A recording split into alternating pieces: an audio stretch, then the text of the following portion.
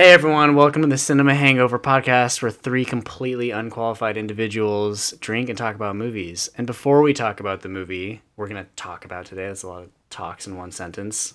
What are we drinking today, Shannon? Well, I don't know about you, but I think I'm very qualified to be talking about movies. So. What are you talking about?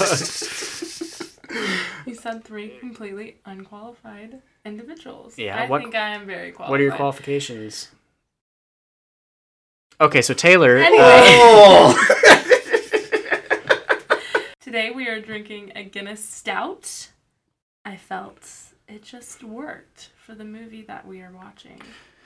And while I open up my beer, why don't you tell us about the movie we're watching, Taylor? Yes, the movie that we're going to be talking about today is 1917, released back in 29. Holy that shit. Did not sound right. That sounded horrible. I was trying to do it right after you said 1917. You're like trying to get on time. This is get on time. Incoherent mess.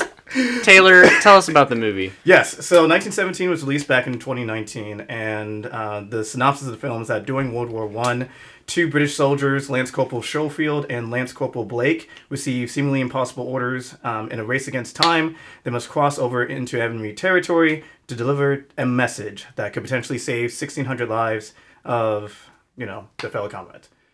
So, yeah, no, it's a pretty interesting film with the fact that one of the selling points is the fact that it's quote-unquote shot in a singular take, or it's seemingly shown within a singular take, even though once you actually watch the film and you understand certain editing techniques, there are some points where, they could do transitions. It is shot to appear like it is one take. So you follow Lance Corporal Schofield, who's played by George McKay, and Lance Corporal Blake, played by Dean Charles Chapman. You follow them like every second of the movie. It doesn't really cut away from them, or at least it's edited to look like that. So it's kind of their journey to deliver this message to halt this attack that's going to happen. An added weight to it is that Lance Corporal Blake, his brother's also part of that troop that's about to go basically get ambushed. Right.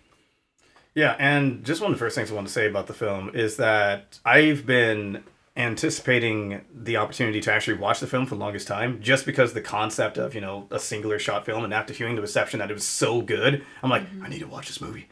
And you waited a while. It came out recently. You just recently watched it. It came out what, two years ago, a year ago, 3 years ago, I think. 3 years ago. Damn, yeah, time flies. 3 years ago, yeah. 2019. A pre-COVID world. That's right. Exactly. Yeah, and I wanted to check it out in theaters. I just never got a chance to do it. So when I had the opportunity to watch it recently, it was like, oh my god, this movie's fucking fire. And I wish I saw it in theaters. So, yeah, if that gives any early indication of my thoughts on the film, no, I think this is definitely one of the best war movies of recent memory. And I'm just going to jump into it and say this could be on par with Saving Private Ryan in terms of the way that it creates that visceral sense of the chaotic nature of war and the gritty griminess that type of environment imbues on the soldiers. And I think that it could also be almost like a companion piece to Saving Private Ryan, because this is actually set in World War I. I mean, obviously from the date 1917, whereas Saving Private Ryan is in World War II. So it's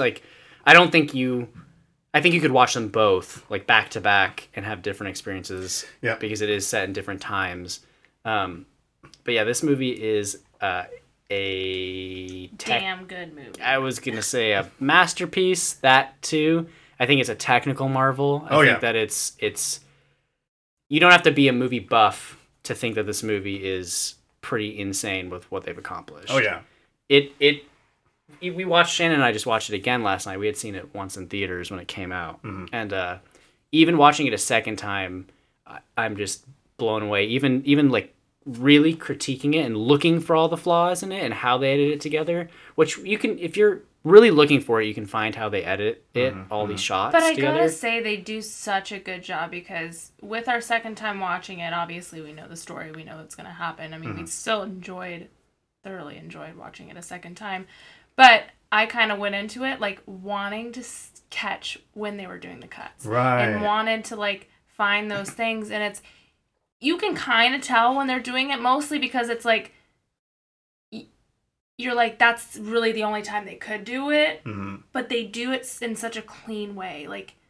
it's bizarre. You seemingly don't even realize that it's cutting. Yeah. Unless you're looking for it. Yeah. And even then, like, there's probably sometimes where me and Oliver were like, that's got to be a cut, right? Like, you kind of question it still because it's just so clean. There is really only, I think, one, maybe two times where the screen, like, the camera shuts off, air quotes, and switches to a different scene. Yeah. And both of those times are when, like, an explosion or something happens and the character's perspective goes away for a second.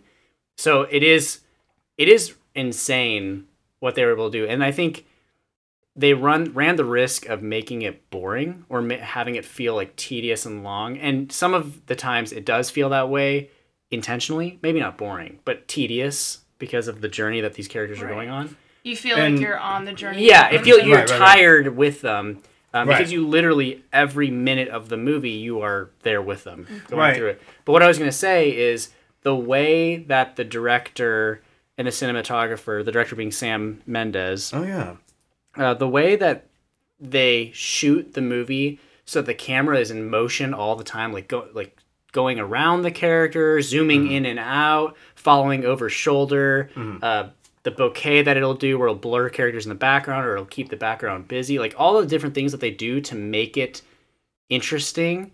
It's pretty crazy. Like it for a single shot movie, you almost, I think, could forget that it's one single take. Right. I wonder if do you think that based on the way they shot the film, it's like you're an additional character just along in the journey type of deal?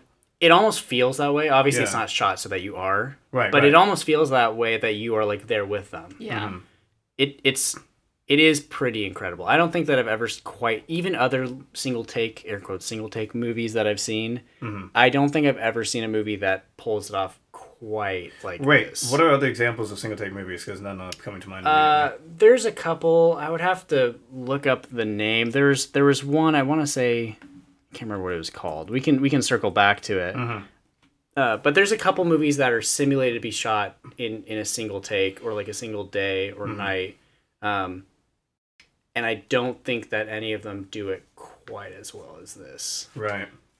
I think the additional element that makes this movie really stand out is the way that it effectively does an ebb and flow of intense action and the points of like allowing the experience to breathe and the characters to process that like what just happened. And I think it does an effective job of doing a mixture of both. Because after a lot of like the really intense like sequences that occur, the character which Billy Schofield is like the main one that gets carried across like the majority of the film. And there's a point where there's actually multiple points where he's like actually having a moment to like sit back and like take a breather after like getting chased by enemies and surviving a lot of the like ridiculousness that he's going through, and he's just processing the fact that he's just gone through hell and there's even more that he has to venture forth through. Well, and I think like unlike other movies, because you could easily have made this movie without it being a single shot movie. You definitely could. Everything is there for it to be like a traditional, air quotes, traditional movie, cut and edited and all that. And I think it would still be a good movie even if that was the case. But because it's shot in this single take, by the time you get to the end of it, and we haven't crossed into spoilers yet, so I won't say anything yet. But by the time you get to the end of it, both times I've seen it now, I'm like physically exhausted with the character. You just like, because you have been by their side every second and experienced these horrible things, by the time the movie comes to an end, you're just like, holy shit. Right. And again, no spoilers, but that last scene, it's just like, I'm tired too. And it's a feeling that I don't think a lot of movies can pull off quite as well as this movie because of how it's crafted. You know, that's the thing. Like, it actually allowed for that experience of the exhaustion of going through that journey to coincide with the story, while oftentimes, like a lot of other movies, like say, I think Transformers is the first one that comes to mind for whatever reason.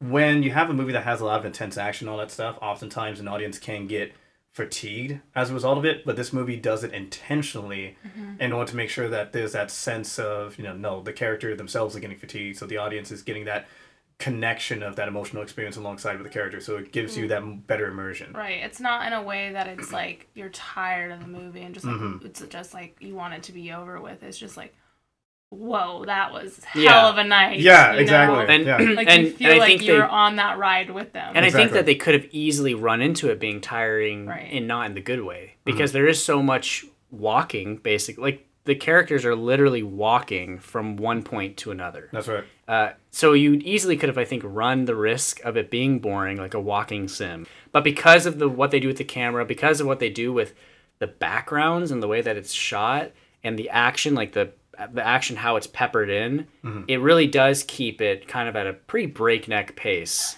Yeah, no, I agree with that. And when I look up single take movies, the one that I was thinking of isn't there, but The Revenant comes up. And I Oh, don't think shit. The Revenant, I don't remember The Revenant being a single take movie. There is a point right after. Ooh, maybe are they referencing single takes like sequences throughout the movie? Because, like, say for instance, the bear attack scene is like a singular shot, and then when he's getting like Well, movies sutured have and single everything. takes like somewhat frequently, and I mean like another action movie I can think of off the top of my head is John Wick has tons of single take Right. moments where the camera's just following him as he goes through it. But I guess the movie that I'm thinking of maybe doesn't even exist. Maybe it wasn't a single take movie actually, and it has a really long single take in it. Right. I think that 1917, if right out the gate, if you're into war movies, and maybe not even if you're into war movies, maybe if you just are into movies or action movies, it's definitely a movie that everyone should watch. Yeah. If you're the type of moviegoer who wants a movie that gives you a emotional experience that's actually worthwhile and allows you to connect with the characters, this is one of the best experiences out there, especially in like recent times, because you really go through this emotional journey with this character and you feel for him. Well, and I think the other thing that always blows my mind when I've seen this movie is, one, I've never heard of either of these actors before. Right.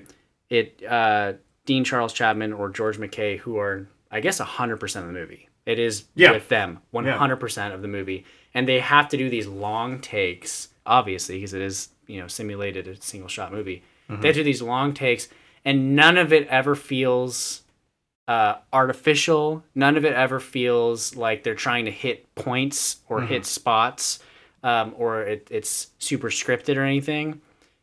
And I think that is a crazy feat in and of itself. Yeah, like the way they react to like certain experiences, and this might actually start diving into spoiler territory, so I'm just going to straight up right now say, here's some spoilers that might pop up. So at this point forward, we'll move into the spoiler territory then. Exactly. There's a point in the Dean Charles Chapman was in Game of Thrones. Really? Dean Charles Chapman was? That's what it says. What the hell? What character was he playing as? I know his I know his air quotes, and I know in the movie his brother, played by Richard Madden, is in Game of Thrones. But I didn't know that Dean Charles Chapman was. Oh, maybe I do. It says he is. What character did he play? I'm looking that up right now. Cool. Well, as you're looking it up, one of the major, like first initial, I would say, like major sequences is at one point when Blake and Schofield are going across enemy lines into the Germans' trenches in order to get past into the point that they go across no man's land. No man's land, that's right. Yeah. And they go into the German trenches and going underneath their barracks, and they are trying to make sure they're not triggering any traps that they have laid. There's a point where they accidentally trigger a trap, and A rat triggers it. And the next thing you know, they're like, fuck, boom. And that whole like explosive sequence, them having to escape the cave-in and them trying to like get out as quickly as possible while Schofield's basically like shell shocked. It is awesome. He's like suffocating. He's like choking on dirt and has dirt in his eyes, and yeah, that's a crazy sequence. Right. And just real quick, one of the things that I've learned when it comes down to films and is often credited quite a bit is that an action sequence is an opportunity to reveal elements of a character. And what that sequence showcased was how Blake was that type of soldier that doesn't leave a man behind type of deal. And no, regardless of how risky and how like dangerous that whole situation was, he was not going to leave Schofield behind. Well, and I think that's part of the other. That's another aspect of the movie that really works for me, is that in a movie that is a single take, you don't really have the opportunity to have exposition dumps. Right. You don't really have the opportunity for Blake to be like, put his hands at his hips and be like, "Oh, Schofield, you know me. I've got 5 kids at home, and Right. I'm doing." That doesn't really exist naturally in it, but it's pretty crazy what they are able to show you through action and through like dialogue and natural moments. I mean, even just with Blake is adamant about wanting a medal. He like really wants a medal, and it's clear without like really saying it until it's revealed later on that Schofield has a medal but doesn't like show it. And you kind of learn that Schofield has gone through some trauma and that he's not super proud of the medal that he has, and that doesn't really matter to him. He has other things that are more important than medals. Which I like how it creates that additional, I guess, subplot of like the differences between characters. Like one's a bit new and one's a bit more veteran. And as the story is shown over time, it actually does reveal more of the backstory of Schofield and like the context behind their relationship feels very real. Like they're friends. And the other thing that's the movie's very clever with how the environment pulls interactions out of the characters. Like they go through a cherry tree field at one point that's been chopped down, and Blake begins to tell Schofield about how when he grew up, or how there's a bunch of different types of cherries. Now he grew up, he worked on a farm or something, and it's kind of passed over as like a casual dialogue. But then at the end, and again we're in spoiler territory, Blake has already died. Schofield is floating down a river, and he floats into like a cherry tree that's falling its petals, and that's like a super cool moment too. That's sad. That's kind of like the journey that he's on. It gives him like the power to push forward because it's for his friend, right? And just like moments like that I think are pretty cool because it doesn't feel like it's really written in or forced. It feels like a natural moment. And I think that's the other thing about this one take approach that adds to the overall experience, and why I think it is much better. The fact that it's a one take and having it done in a traditional edited fashion may have detracted from the overall quality of the film, because it forces the filmmakers to create those natural, organic experiences and moments where the characters reveal themselves through action and dialogue that would make sense versus exposition or some of the more cliched approaches that's been happening more and more in recent movies. But yeah, no, I think that's the other element too that just makes it feel much more real, and I appreciate that. Yeah. There was one thing that I was noticing that I had pointed out to Oliver, like, might be a weird thing that I noticed, but the things that they were doing in the background to kind of, like, just the small little details to kind of make it feel like stuff was still going on when stuff wasn't going on. Like, for example, there was a scene where they shoot out the flare. Yeah. It's a good 20 seconds after the fact. They kind of move on from the whole flare thing, but you see the flare dropping in the background. Right. Or there's another scene where there's 2 planes and they see the planes go by. Again, another 20, 30 seconds goes by and you see the planes in the background. Like, that didn't need to be there. Nobody would have ever thought of anything if that just disappeared. Right. But having it in there was just such a cool thing. Well, I think it does 2 things. I think the first thing that it does is it makes, even when they're just talking and walking, it makes there's still something going on in the frame. Right. Which is interesting. But I think the second part is it really emphasizes that they are really just 2 people in this war, and there's a ton of other, like, they are really ants in the anthill type of thing. Like, there is a million other things going on. Even when they're walking, there's like people all around them at points and people doing their own things. It's not like they aren't Frodo and Sam. Right. Although they are doing kind of a similar journey, I guess, in that way.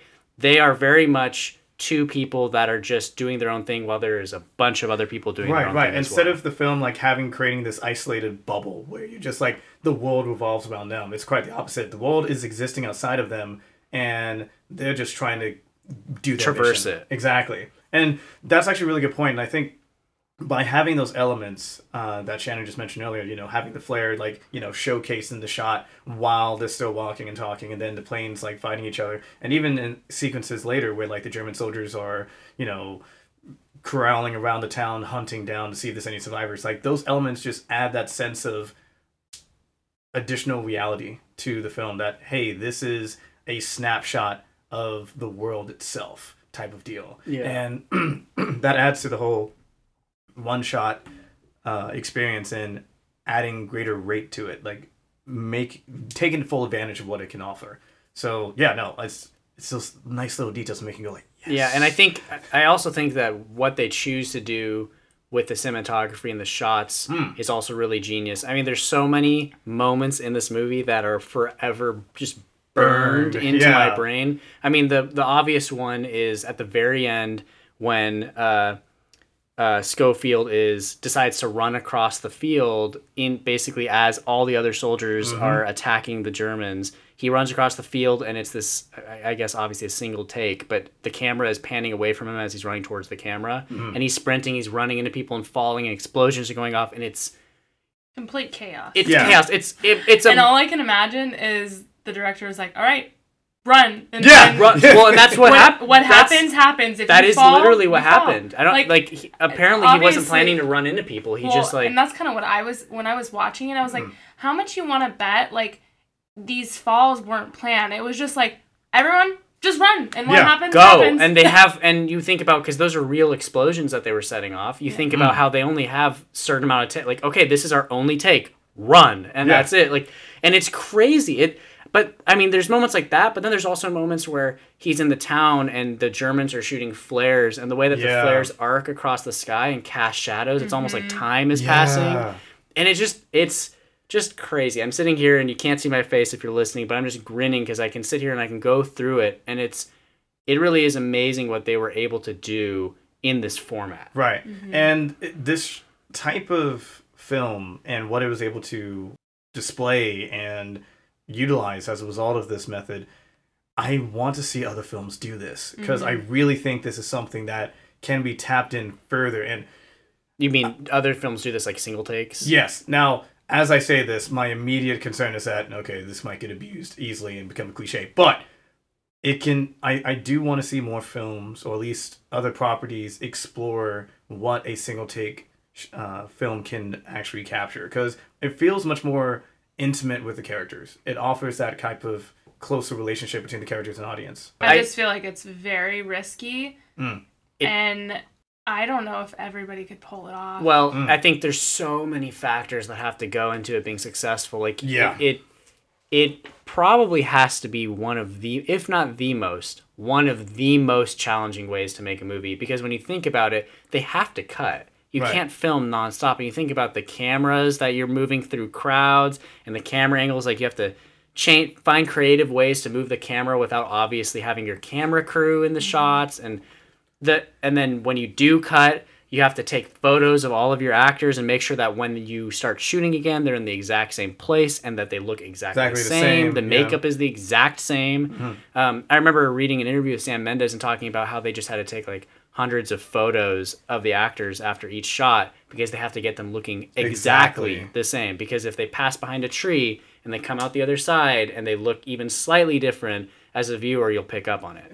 And I will say, not once did I pick up on any of those inconsistencies. And that just, I would say, owes to the level of professional skill that these guys have in regards to being able to maintain that level of consistency across the board. And, as you were just mentioning, I didn't realize they had to go to that level just to be able to maintain that consistency, but I can see that, and that makes sense. Right. Yeah, I bet that, from an editing standpoint, this must have been crazy. It really, really did have to be. I always got to circle back. Yeah. Because it's actually kind of weird. He's the youngest Baratheon. He was King Joffrey's little brother. So when King Joffrey died, he took the throne. I do remember. Super little. Yep. Damn. It's kind of crazy that that's him. I do remember. You're talking about Dean Charles Chapman. Yeah, I do remember that. What was his name? I don't know how to pronounce it. Tommen. I think it was Tommen. Wow, he grew up. That's pretty crazy. But really, both of them. I mean, besides that's a small role. I would say, looking at both of their IMDb's, they really haven't done that many big movies. Oh no! This is their biggest movie, and they nailed it. Oh, they fucking killed it. Wait, killed it. Didn't this win a couple of awards? Yeah, it did. I'm pretty sure. I hope so. I think it won Best Picture, didn't it? I think so. I don't know if it did. I think it was. Or was robbed. I think it was. I swear to God, if it was nominated for it, but it didn't. Was this the year that Parasite came out? Academy Award for Best Cinematography, Best Sound Mixing, and Best Direction. From BAFTA. Oh, nice. There's actually Oh, there's a lot. I can't even. But they didn't win Best Picture, but it was Best Cinematography. That's what I was thinking of. Yeah. That works. And totally deserved. Yeah. It really is crazy. And I think you run the risk of this being... It could have been, like, inaccessible. In the sense of, like, it could have been almost, like, art housey or tedious or, like, oh, you have to be a film buff to appreciate this. You think so? I think a single-take movie could run into that risk. Fair. Because of just what it is. But this movie, the way that it's paced, the acting, just everything from top to bottom is, I would say, like, perfect. Right. And also, I think the other thing, too, is that the multiple, I would say, it has a bit of, like, a mysterious element where it, as you go through the film, it's revealed more of the characters and a bit of the backstory behind Schofield, particularly. And I think that's one of those elements, like, that helps carry the film forward. Like, the subplots that keep the audience like, okay, like, what is this going on about this character and stuff? So, yeah. It's really good. It's really good at, you know right off the bat what the mission is. Mm-hmm. But it's really good at keeping tension and mystery throughout the whole thing, whether you even really know that it's doing it or not. I mean, it could be as much as... It's clear from the beginning that Schofield has some secrets, has some things that he's not really talking about, and he's not really letting anyone in, being, I guess, Blake, the only other person, who's the contrary. Blake is very talkative and open, whereas Schofield isn't. So there's kind of a mystery there, but throughout multiple scenes, there's also, like, little bits of tension and mysteries that occur. Like, when they cross no man's land, that whole thing is tense, obviously, because it's no man's land, and they could have been shot, and all of that. But then when they get into no man's land, the first thing they do is they kick over a can and there's hot ashes inside of it. And so they're like, okay, the Germans couldn't have left that long ago. That just creates tension. Right. And then they go into the bunker and they find a tripwire, and that creates... Right. And it's like the way that the movie naturally keeps the tension going from start to finish, it's genius. It really is. And there's multiple moments like that happen. And it again, I think that if it wasn't in the hands of this director, this team, this story, this setting, all of that, I think it could be tedious. True. But it's not. Right, because they incorporated the right elements in order to keep the audience invested and be able to maintain that level of, I would say, well, just the ebb and flow of, like, the film experience to give them that, anticipation, payoff, and then decline, and then just, like, go from there. But I did want to make a point that I do appreciate films that have a bit of, like, a parallel, like, opening and ending, because it's pretty cool. And it's interesting how, like, at the opening of the film, Schofield and Blake are just chilling at the tree and they get woken up, and that's what starts the film. And at the very end, Schofield finds a tree to rest at. For a second, I thought he was going there to die. I thought he was so fucked up. And a very cool parallel to what you're saying is in the beginning when Schofield and Blake are resting by a tree and wake up, they're in a green grassy field with a fully bloomed tree. Right. And when they end, he's in a dead field with a dead tree. Right.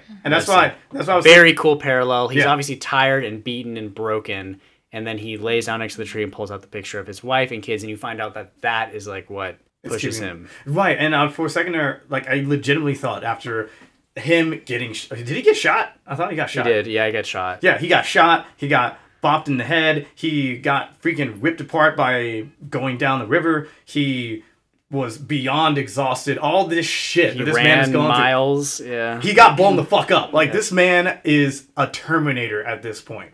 And he is for sure going to get shell-shocked. But the fact that he's sitting by the tree, like, finally complete his mission, exhausted. I'm like, is this man going to die?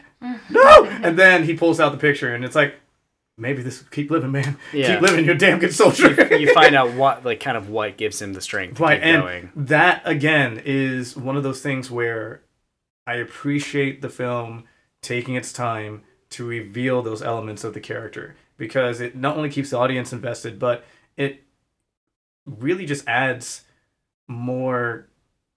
just gives you more care for the character. You, like, root for him as a result. And then you watch the film again, it's like, holy shit, like, this is fun. It adds to the experience, yeah. It's an exhausting experience to watch, not in a bad way. Right. In an intentional, good way. It's an exhausting experience to watch. And as soon as it's over, I'm so satisfied and happy, although it ends in a sad way, that I'm down to watch it again. See, that's the thing.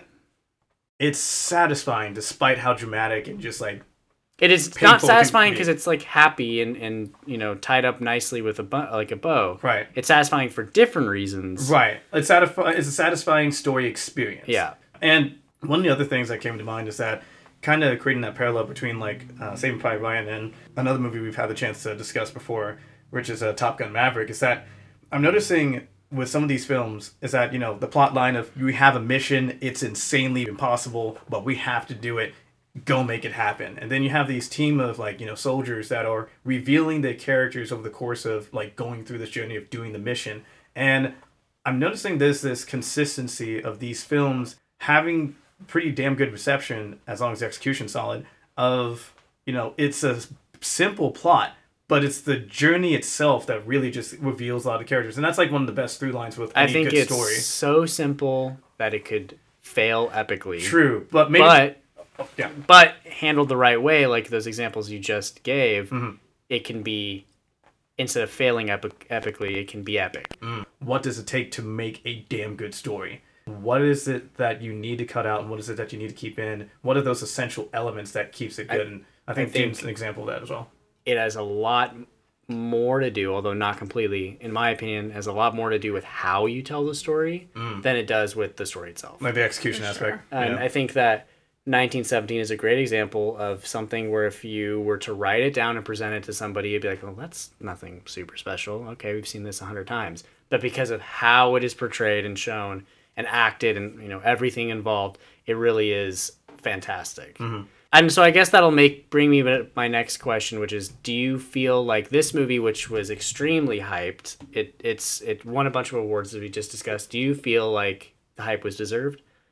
Pass up to Shannon because... Oh, for sure. I mean, this movie was amazing. Just in so many ways. It was a good story. Not like anything crazy happened. Right. But it was a fun story to follow. Maybe fun's not the right word.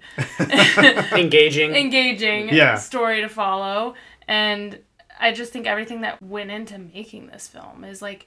I mean, we don't even know the freaking half of it. Right. They did such a good job. Right. I mean, that's really all I can say. They did an amazing job. It was definitely deserved. Yeah, I need to watch behind the scenes for this one. I would love to watch the behind the scenes. We really should have. Yeah, I have watched some of the behind the scenes, especially with that ending scene. Yeah. And it's just crazy.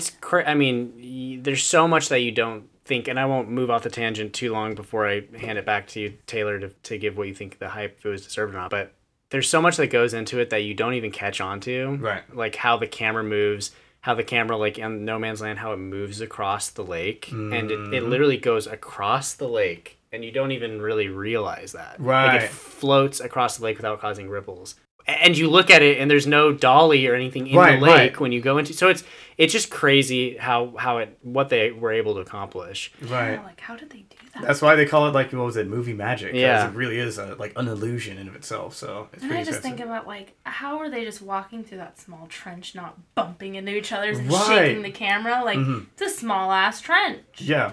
Yeah, and there's a ton of moments like that, bumping into all the extras, or how no one look into the camera, any of the extras, or there's so much that could have not gone right, and it's executed perfectly. So, what do you think, Taylor? Oh, dude, this movie. Because you hadn't seen it until we actually, I mean, I guess spoiler alert, we had talked about, before we even decided we were going to do this episode, Shannon and I were like, oh, we should talk about 1917. And you hadn't seen it. Yeah. And so you just recently watched it. And so I'm kind of curious to hear. Oh, dude, I think this is by far one of the best war movies I've ever seen. Did Shannon and I hype it up too much? No, the thing was, I was already hyped about the film before we even talked about it. So I was already excited to watch it. And then hearing your guys' feedback from the film, I was like, oh shit, this is going to be awesome. So getting a chance to actually sit down and actually watch the film, I'm like, this is by far one of the best war movies in this decade. Well, actually last decade, I should say. But it is top notch. Again, that's why I keep saying it's on par with Saving Private Ryan, because the amount of, I would say, intensity, drama, the sense of connection with the characters, and also the amount of effort that was put into I bet the historical accuracy of the uniforms, the behaviors, the environment, all those different elements to make it a World War I experience. All of those things really just makes this film stand out. And just the additional element of like the one-shot take just adds to it. So this film is fucking gold. And the hype was definitely deserved.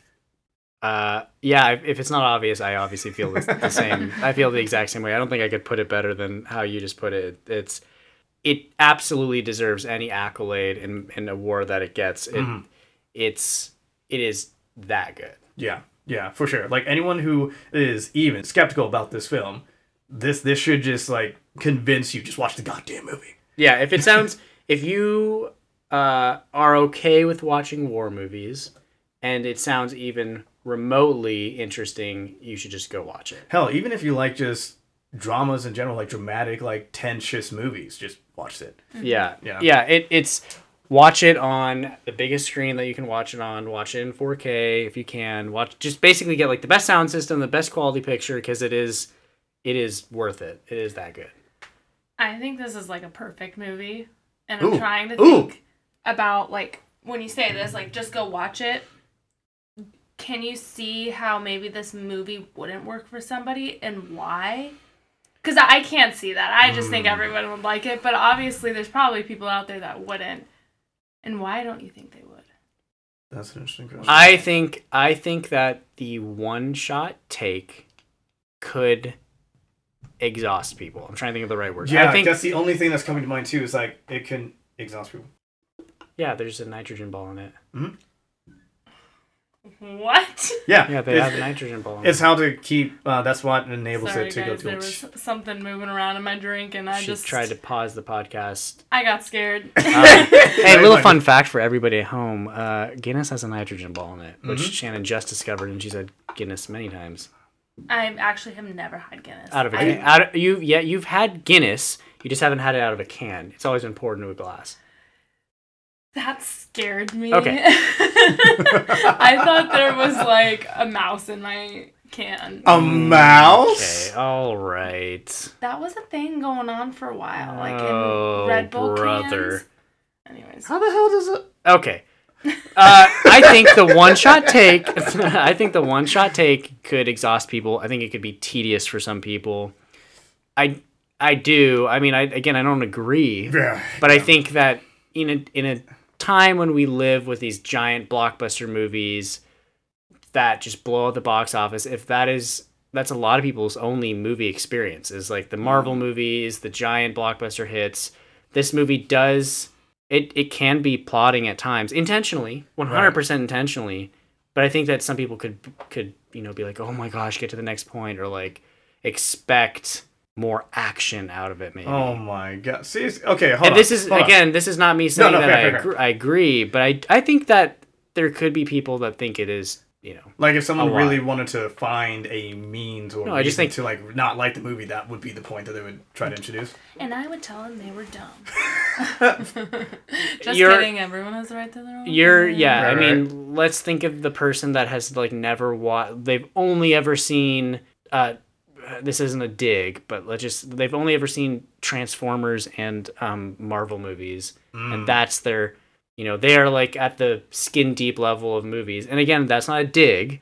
Do you think they would love this movie? Because I think it would, I think it could be challenging for some people. I think the movie is effective enough in being able to showcase how you can have, I would say this was a movie that is a bridge from the action spectacle of, Transformers and like Marvel movies and blockbusters into the more character-driven, more in-depth type movies. Like this is the bridge. I think that everybody can acknowledge. I'll say this. I think everyone can acknowledge that this is at least a good movie, whether you like it or not. Right. I don't think that everyone will love it. I don't think everyone will love it as much as we do. Right. Okay. I That's kind of what I'm saying. Yeah, I can agree with that. The appreciation that we have for it, maybe not everyone shares, but it is.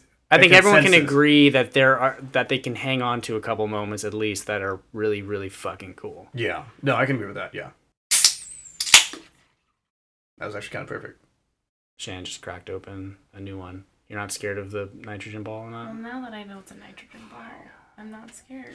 Real quick, I just wanted to point one particular scene that keeps rewinding in my mind that really stood out, that I would say is one of the pivotal scenes in the movie. When he cuts his hand on barbed wire and then sticks his hand into a dead body. Oh my god! Okay, that was fucking fun. I thought that was actually the thing that was gonna kill him. That's the okay. Let's just. All I can think about is all the diseases. Yeah. Can we just list the shit that this man has gone through? Like, he's been blown up. His hand got cut and placed into a dead body. There's like sepsis and all that shit that's gonna go in there. He's gotten shot at. The back of his head was fucking bleeding. He's gotten shot in the head while he was wearing a helmet, so concussion. He's been smacked about in a river and fucking almost drowned. He's exhausted. He's also got blown the fuck up by running across basically the front lines of trenches. Hypothermia. Like, that's why I thought at the end, this man is dead. Like, the adrenaline is gone. It was gone like 20 minutes ago. He is dead. I'm like, fuck. Like, this man is a fucking Terminator. I cut you off, though. You were about to say a moment that stuck in your head. Yeah. So, one of the early sequences, this hits about, I would say, basically the third of the film, where they're witnessing the plane battle that's happening. So they just got past no man's land. They're walking across and about to hit this farmhouse in the middle of a field. And they see this battle happening between one of the Allied planes and one of the German planes. And they're like, oh shit, okay, it looks like the... Two. Oh, it was two, yeah. Planes two Allied planes. And one German plane, actually. Perfect. And there was a point of like, oh, okay, it looks like everything's going well. They're winning. Holy shit, they are. And like, oh, that plane's going down.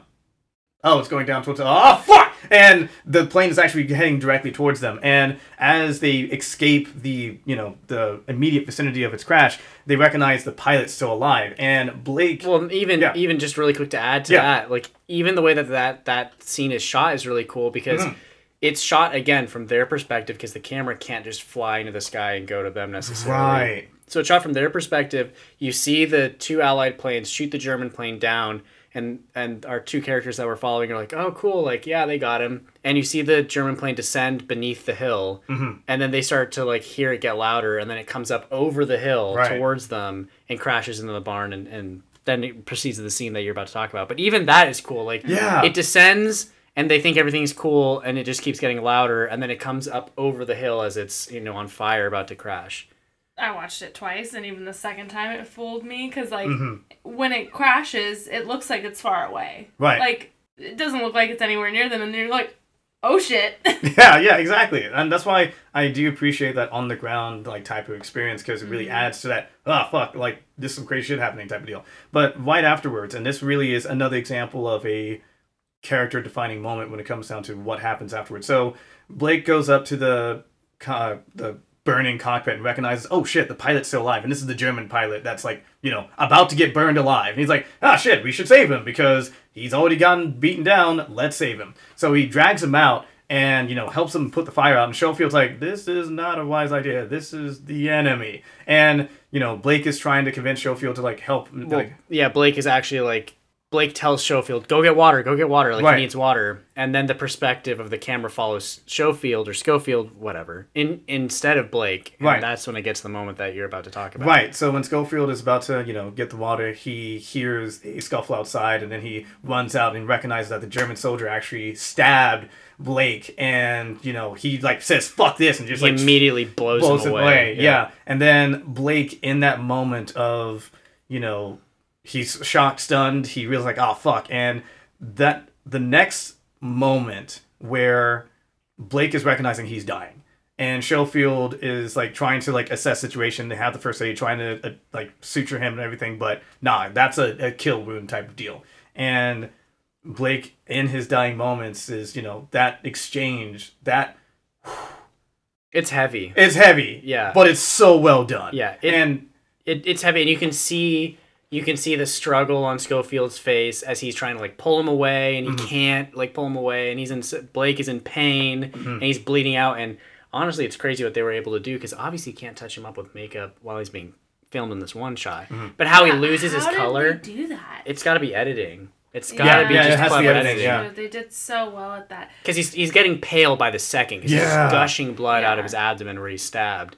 And it really is... Again, I've used the word crazy so many times in this podcast, but it really is crazy, and it's super sad. And it's really fucked up. And the added element to that, and the reason I say it's character defining, is that it showcases how Blake is that type of character who regardless of even the alliance of the individual, he values human life to that degree that he'll save it regardless of, the circumstances. But because of that moral, like, those principles, it actually, unfortunately, it led to his death. And some could argue it's naivete, or some could argue that, that principle, like, there should be some leniency with that because that's the German enemy. Like, and that's the thing that Schofield exercised because he's an experienced soldier. Because he recognizes that, oh shit, this is the enemy. One way or another, you have to take him out. And goddamn, this reminded me of certain scenes from Saving Private Ryan. Yeah, well, I mean, it sounds like Schofield. I don't know. I feel like it was Schofield, but I could be wrong. It sounds like he has seen some shit, and Blake, he talks briefly about really that too. Hasn't, and so he is kind of naive to the whole thing. Like, right, he hasn't really seen the same things that Schofield has. Like, well, and I mean Schofield's way of showing that we're going on a bit of a tangent now, right. But Schofield's way of showing mercy to that German soldier is he immediately pulls out his gun and he's like, all right, we should put him out of his misery. That's like how that's his way of showing mercy, and that's how he wants to handle it. And Blake's like, no, go get him water. Right. And then it's when he goes to get him water that he hears the scuffle as he turns around, he pivots, and Blake is gripping his stomach, and you see the knife pull out. Right. And then Schofield immediately blows him away, puts 2 bullets in him, and blows the German away. I just realized how this is a parallel to Saving Private Ryan. Fuck. So... Well, there's the scene in Saving Private Ryan where they have the German soldier that they've captured, and they're going to kill him. Mm-hmm. And then, I don't remember who it was. It was like the one guy, like one of the members of the team that's being followed throughout the course of the film says, no, let him live. And as a result of that, he finds out that he was responsible for the death of, I think, one of his teammates. And that's when, later on in the film, when he finds that out, he just blasts him away. And that's another example of that, where it basically introduces the message that in the environment of war, there is a point where humanity and the compassion for it may need to be superseded because, or may has to be, like, reserved because you're dealing with the enemy who may not share that same level of compassion. Right. Or you have to exercise a ridiculous amount of, like, caution in doing I think so. It just is more of, like, a showcase of how everyone just kind of loses their humanity in it, and you no longer can treat people with that type of mercy, but then at the same time you kind of have to because they are you as well. There's a lot of like the it makes me have a lot of respect for our military men. Oh yeah, and women. Oh fuck yeah! Like this is the other thing too, where they also added aspect of World War I and II were the type of conflicts that there was a lot of just like extra level shit that made people go the extra mile of scorched earth and all those various elements that existed. And there are examples of, like, heck, from a historical context, like, say, for instance, I believe this was World War II. No, may have been one of the two, where there was a point where in trench warfare, it must have been World War I, where both sides, during the Christmas time, they actually put down the guns and actually conversed with each other and actually, like, relaxed and, like, actually hung out during the Christmas night. And then the next day, they basically had to, got to kill each other again. Well, this is the same war where chemical warfare was not outlawed. Right. Yet, and this is the same war where planes would literally just drop bricks out and just smash people. Right. And that's the thing, is that... I'm laughing, it's It's not funny but it's this idea of it, yeah. The cruelty. And that's the thing, too, is that little moment just adds to the discussion of at what point is compassion allowed, or not just allowed, but even something that you should exercise in the midst of conflict. Yeah, when is compassion strength, and when does it become weakness? Exactly, because as with anything, it's like there's a double-edged sword element to it, and there might be those who are like, the cold-blooded, like, oh, he's the enemy, just take him out, and some people would argue like, oh, that's so heartless, but it's like, do you understand conflict in war, where you may have that heart of gold, but your enemy's not, and they're going to abuse that, and they're going to kill you as a result, and this could be the example of that. I feel like every war movie portrays that, though. Like, if you really think about it, there's always that one person that is trying to be compassionate, and then there's the other one like, no, you can't. Right. Now, there is the... Oh, sorry. It's just crazy. Now, there is the movie Hacksaw Ridge that immediately just came to mind. I haven't seen it yet, but it's about the pacifist, like, medic that existed during, like, World War II. And I'm wondering if that film is, like I haven't seen it, but I wonder if that film was, like, the counter argument to that aspect of, being the compassionate soldier can be done if you do it this way type of deal. Yeah. Like, I'm not sure if that is the case. Yeah, I mean, I've seen that, and I can't really remember. I'm trying to remember if Hacksaw Ridge was It's the true story of the medic that, like, saved a bunch of people off of Hacksaw Ridge, basically. Yeah. Oh, and he, like, He And he was a didn't pacifist. shoot a gun once. Yeah, and he was a pacifist, yeah. Crazy movie, too. I feel like we're going way off the rails. Right. We're just on war movie discussion we're right just now. now became the war movie. Me and Oliver went through a phase where I had never seen a war movie ever, and then we just watched I just showed her all the All good the war, ones. yeah. And I had to stop because I was having some fun fact, I have really crazy vivid dreams. Oh, and shit. I was having some bizarre She was dreams. having fucking Vietnam flashbacks. the same. It was They're in the not- trees! It was not okay. Oh my at gosh. all. Anyway. I guess that... I do have a question. Yeah. Though. Yeah. Just kind of off tangent. But when Blake is dying, Mm-hmm.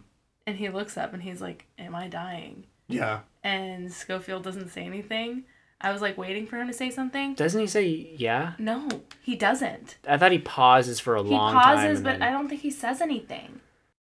I don't remember. I thought he paused for a long time and then said yes. I Oh don't- no, Maybe no, not. no. Maybe He distracted from the moment, said something completely I different. don't maybe think he that's what it says is. anything because I was sitting there waiting and I realized he didn't say anything and I'm like, what would you want to hear in that situation? Would you It's- want to hear yes or would you want to hear no? I think in that moment it is explicitly clear to the audience and Schofield that Blake is going to be dead within the next minute. Yeah. And so at that point, it doesn't matter whether he tells them him that or not. And I He think that's just, the thing they recognize. It doesn't matter. Yeah. And that happens in quite a few movies where that Mm-hmm. I mean, essentially verbatim, that same sort of scene will happen where someone gets blown the fuck up usually Yeah. and is dying and is asking, oh, am I dying? And how every different character handles that. Most of the time I feel like it's, no, you're fine. God damn, I'm getting flashbacks. Same part. But I guess, obviously, that leads me to my question, which is obviously you've at least, Taylor, have seen Saving Private Ryan multiple times. Shannon, I don't know if she's seen it multiple times. Actually, I've She's only seen it once. I've actually only seen it once. Oh, well then I guess that brings me to my question is the rewatchability of 1917. Would you watch it again? Fuck yeah. Do you want to watch it again? Hell yeah. Okay. I'll watch right now. All right, well, there you go. I guess that answers my question. Yeah. I think Are we that... allowed to say fuck on these platforms? Yes. Yeah. Okay. Have you not been swearing this whole time because of that? No, but I was just thinking about it. I'm Say like, fuck. Oh my god. Jesus. Oh, Wait, no. hold on. We're drinking alcohol in this podcast and you're concerned about saying fuck? I don't know. What if we get banned off of the No, social she's- media The platforms? social media platforms. There's no freaking way. It's The YouTubes. Oh, All fudgesicles. right. Oh, fire truck. dang it. What are we like Ned Flanders type of Dagnabbit. like Shoot. All right, Shannon.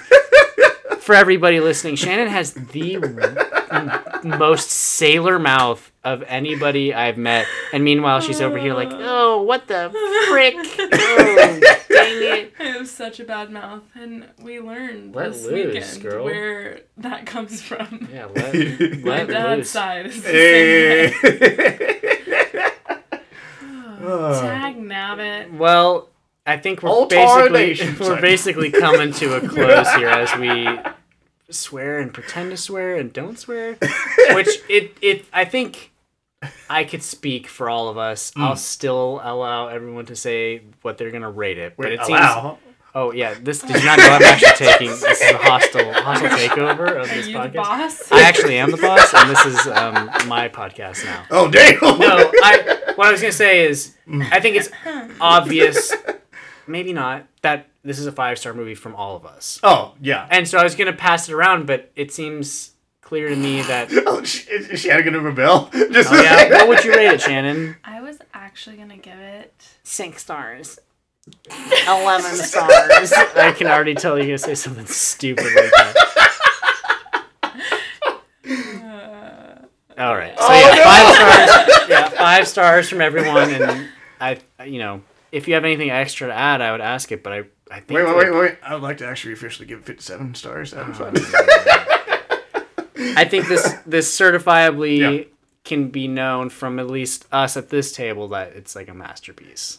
Should we make this like an official like for movies that reach a certain standard of like excellence in filmmaking? I think if we all give a movie 5 stars, it should go into a category. Yeah. It should be like we should give it like a special label, like top shelf. Yes, it's top shelf. There you go. Top shelf movie. like Yeah. Yep. 5 stars from everybody. Yeah. Top shelf. Yeah, it is that good. Mm-hmm. Any closing thoughts from anybody before we wrap this bad boy up? I think that we should just thank our military men and women Agreed. for their Yeah. service. Yeah, no. Because 100%. every time I watch a war movie, I'm just fucking blown away. Freaking blown away by the shit that they go through. And that's not even... Quite reality. That's not even reality. Right. I mean, we're seeing... Dramatization. Well... Yeah, we are seeing the very clean version of what they go through in war, and it's insane. Well, to that point, one of the things that I looked into when like looking like behind the scenes of like say like discussions of Saving Private Ryan, and I really want to dive into like discussions about 1917, but with Saving Private Ryan, one of the common things I hear is that one of the reasons why it's such a revered movie, not just because of the quality of the film itself, it's so accurate. Like I think there have been a couple comments for those who actually were there on D-Day, and they got a chance to see the film, like, fuck yeah, that felt about right type of deal. Like any type of like any soldier from like any type of conflict or anything of that nature, when they look at that film, they say, yeah, that's pretty damn close to like the visceral experience. And I wonder if 1917 has that same reception of, in terms of not just a historical accuracy standpoint, but from the visceral experience of being a soldier, if it reflects the same case. And I hope it does. In terms of like being able to showcase that. And that adds, again, the benefits of a good quality film that is able to depict that type of experience, because it helps those who have not or may never have that type of experience to understand from a sympathetic standpoint what that is like, and be able to be like, you guys go through some shit. Yeah, as much as it's like an adrenaline pumping action movie, right, a lot of the time war movies like this, like Saving Private Ryan 1917, do also give you an added appreciation, like Shannon was just saying, right, of like, oh, holy shit, this is no joke. Right. This is way more than you might think it is. Even just during the air quotes downtime in 1917, you are still feeling like anxious and like tense. Like, exactly. Is something going to happen? And I can only imagine that's what it's like in real life. The whole time there's bodies littered all over the place. You never know what's going to happen. So, and you feel that in this movie when you're watching it, and it's insane, and it makes you appreciate. Yeah, so thank you. Yeah. To all the service members. Thank you to all those that have participated, as well as, are currently active in the military. Like, holy shit, you guys are awesome as fuck. Yeah. Well, and on that very somber note, I'll cheers that. And also bring us to our drink counter, which we're drinking these tall Guinness. Not really a chuggable alcohol. Shannon just cracked into her second one. Taylor just finished his first one. I'm almost done with my first. So that's our drink counter. Oliver doesn't really like stouts, but I'm on a stout kick recently. Really? Oh, I love them right now. Not a big coffee guy. Really? Nope. Wait, really? Yeah. Why do you think I'm so tall? For everyone listening, I'm actually 6'5". Shut I'm the sorry. fuck I'm sorry. up. Did you just actually fucking just say that? Every time someone asks me how tall Oliver is, I'm like, if you ask him, it's 5'11" and a half on a good day. Sir! Oh, I'm 6 foot on a good day. 5'11" on a bad day. God. Yeah. Okay, well, I'm sorry. With that note, I'm going to close this out. Fuck this. No, I'm done. All right. Thank you very much, ladies and gentlemen, for listening to this episode of Cinema Hangover. And this is Taylor signing off. This is Shannon. Later, y'all. All right. Peace. I need another beer.